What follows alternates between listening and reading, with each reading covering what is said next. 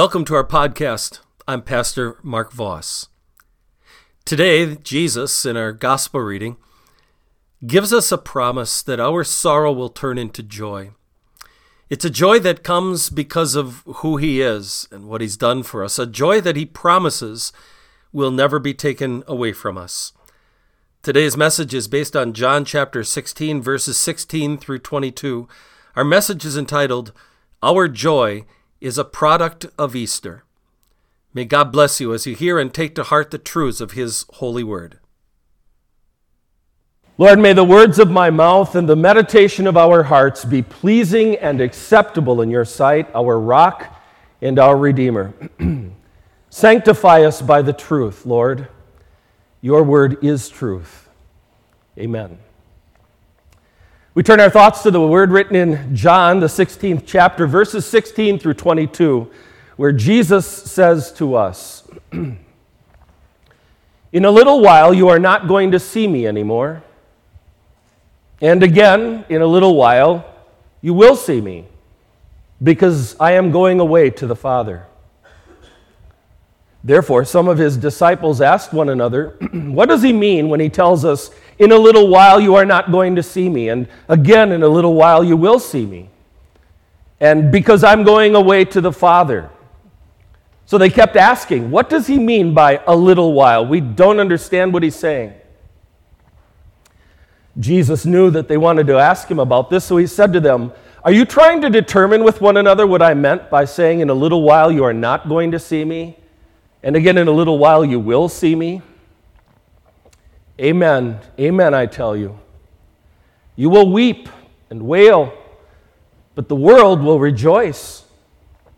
You will become sorrowful, but your sorrow will turn to joy. A woman giving birth has pain because her time has come. But when she has delivered the child, she no longer remembers the anguish because of her joy that a person has been born into the world. So you also have sorrow now, but I will see you again.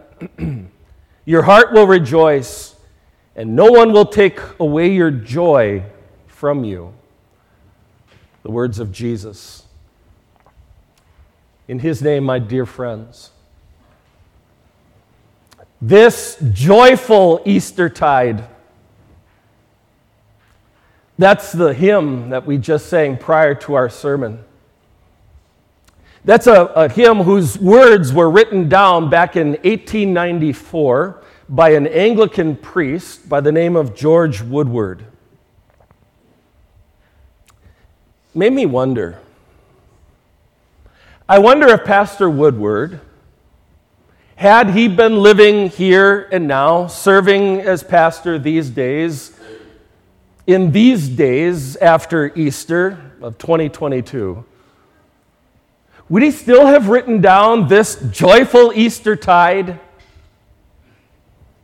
with inflation soaring, the stock market plummeting, young parents driving all over creation, trying to find some formula, using up gas that they can scarcely afford to buy?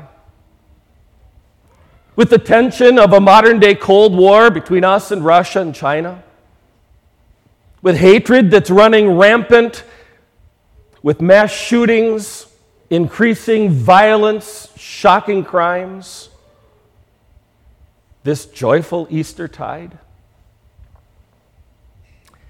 You know, the unbelieving world is always going to struggle to understand our Lord Jesus Christ. The world will never fully understand the perfect, selfless, forgiving love that Jesus exemplified and embodied, and the kind of love that he commanded. The world will shake its collective head when the Lord Jesus calls on us, his church, to love those who hate us, to pray for our enemies, to repay evil with good. Yeah, good luck with that, the world would scoff. Nice guys finish last. And if the world struggles to understand the perfect love of Jesus, the kind of love that he embodied and commanded, the world will certainly misunderstand the kind of joy that Jesus promises to give us. Do we understand it? Tell you what, take a moment right now, and in your mind, I want you to just think of something in your life that brings you tremendous joy. Maybe you're thinking about someone in your family, one of your loved ones, how much joy you get just from being with them, spending time with them, or how much joy you have when they do something wonderful and you're so proud of them. Maybe you're thinking about some spectacular vacation that you took and the joy that you felt when you got away from it all. Maybe you're picturing yourself making the final payment on some massive loan that you have. Maybe you're picturing yourself being notified that you've just been awarded a great big promotion at work. Those are all happy moments in life. No wonder they brought you such great joy. But friend, that's just the thing. Conventional worldly thinking says that joy in life is directly tied to your circumstances at any given moment. And therefore, if things are not going particularly well for you at any given time, well, then you're just going to have to wait until your circumstances change, and then maybe you can get back to having some joy in life once again. Friends, I want you to know this morning that Jesus promises to give you a joy that is far better than that. The joy that he offers us is not a product of our circumstances in life. The joy that Jesus gives us is a joy that is a product of Easter. So as we think about his words here in John 16, let's ponder that truth for a moment, that our joy is a product of Easter. Now, if Jesus had intended to be a little cryptic with the statement that he made to his disciples, it seemed to have worked. The setting for our text this morning, like our setting for the text last Sunday, was Maundy Thursday night, the night before Jesus died. There in that upper room, Jesus had instituted and then shared the Lord's Supper with his beloved disciples. And after that, he went on teaching them, loving them, and baffling them. He said, "In a little while, you're not going to see me anymore. And again, in a little while, you will see me because I'm going away to the Father." What exactly did Jesus mean by that? Or more pointedly, what in all the world are these two different little whiles that Jesus talks about in our text? Well, while it seems to remain somewhat of a riddle to this very day, most theologians are agreed that the first little while that he was referring to was starting at that particular moment and would lead up to the next day when they saw Jesus die on the cross, buried in the tomb.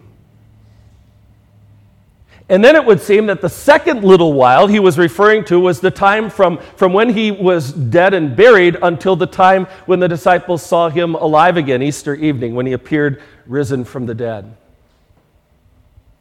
In a little while, the disciples wouldn't see Jesus anymore because his lifeless body was going to be placed inside that borrowed tomb and a stone rolled in front of it. And the result of that, the emotional impact of what was going to happen at that moment could not have been more sharp of a contrast. The disciples would weep and wail. But Jesus says the world will rejoice. In other words, his enemies, the enemies of the gospel, would pump a fist in the air, figuring that they'd finally gotten rid of this nuisance from Nazareth named Jesus. But the disciples would find themselves smothered with grief like they had never, ever known before. Because the day after Good Friday, when they woke up that Saturday morning, for all they knew, they were waking up to a now Christless world. They had lost their friend, they had lost their Savior, they had lost their hope, they had lost everything. We get that, don't we? The weeping, and the wailing and the sorrow. We don't call this world a vale of tears for nothing, do we? When's the last time you needed to have a good cry, and what was it about? We weep because of unexpected tragedies and diagnoses that we didn't see coming that hit us like a punch in the gut. We wail because of some unforeseen trauma that has come barging its way into our lives. We lack joy in life because it seems to us that nothing ever turns out the way that we'd planned, and it just seems like we live our lives waiting for the next disappointment to happen. We grieve over the guilt that we feel from mistakes that we've made and the sins that we've committed, from the countless times that we have blown it something awful. Our human instinct is to try to deal with the pain in any number of unhealthy ways. We try to mask it with things that God forbids. We fail to turn to the Lord only to find ourselves sinking deeper and deeper into despair. Or we become bitter with God, wondering how in all the world He could have let this happen to us. Or we get mad at the world and seethe with anger. And our sins? Our natural instinct would tell us that we've got to try to make up for the evil that we've done. We have to work really hard to right our wrongs, to make up for our mistakes, to be a better person. I've got to start working harder to get it right in life in the hope that then somehow, some way, I can be right with this holy God. None of those remedies work. Not one. They're all like an air freshener that simply masks the putrid stench of the sins that we've committed and the pain that sin causes in general, but they don't take it away. Only Jesus can do that. Because, see, Jesus wasn't just talking to that group of disciples so long ago. He was talking to you this morning too, and He made you a promise. He said that your sorrow will turn into joy. The promise that your heart will rejoice and no one will take away your joy from you. Now, at first blush, we might say, really, Jesus? You said that to your beloved disciples? Even though you knew that in the days, the weeks, the months, and the years that were coming, as those disciples became apostles and took the good news to the world, they'd pay for that dearly. They'd be persecuted and harassed and rejected every place they went. Even though you knew, Jesus, that most of them would be martyred because of their faith in you, no one will take away your joy. Exactly. Because you see, the joy that Jesus was talking about was not based on how things would go for His disciples at any given moment. The joy that Jesus was talking about was a product of Easter.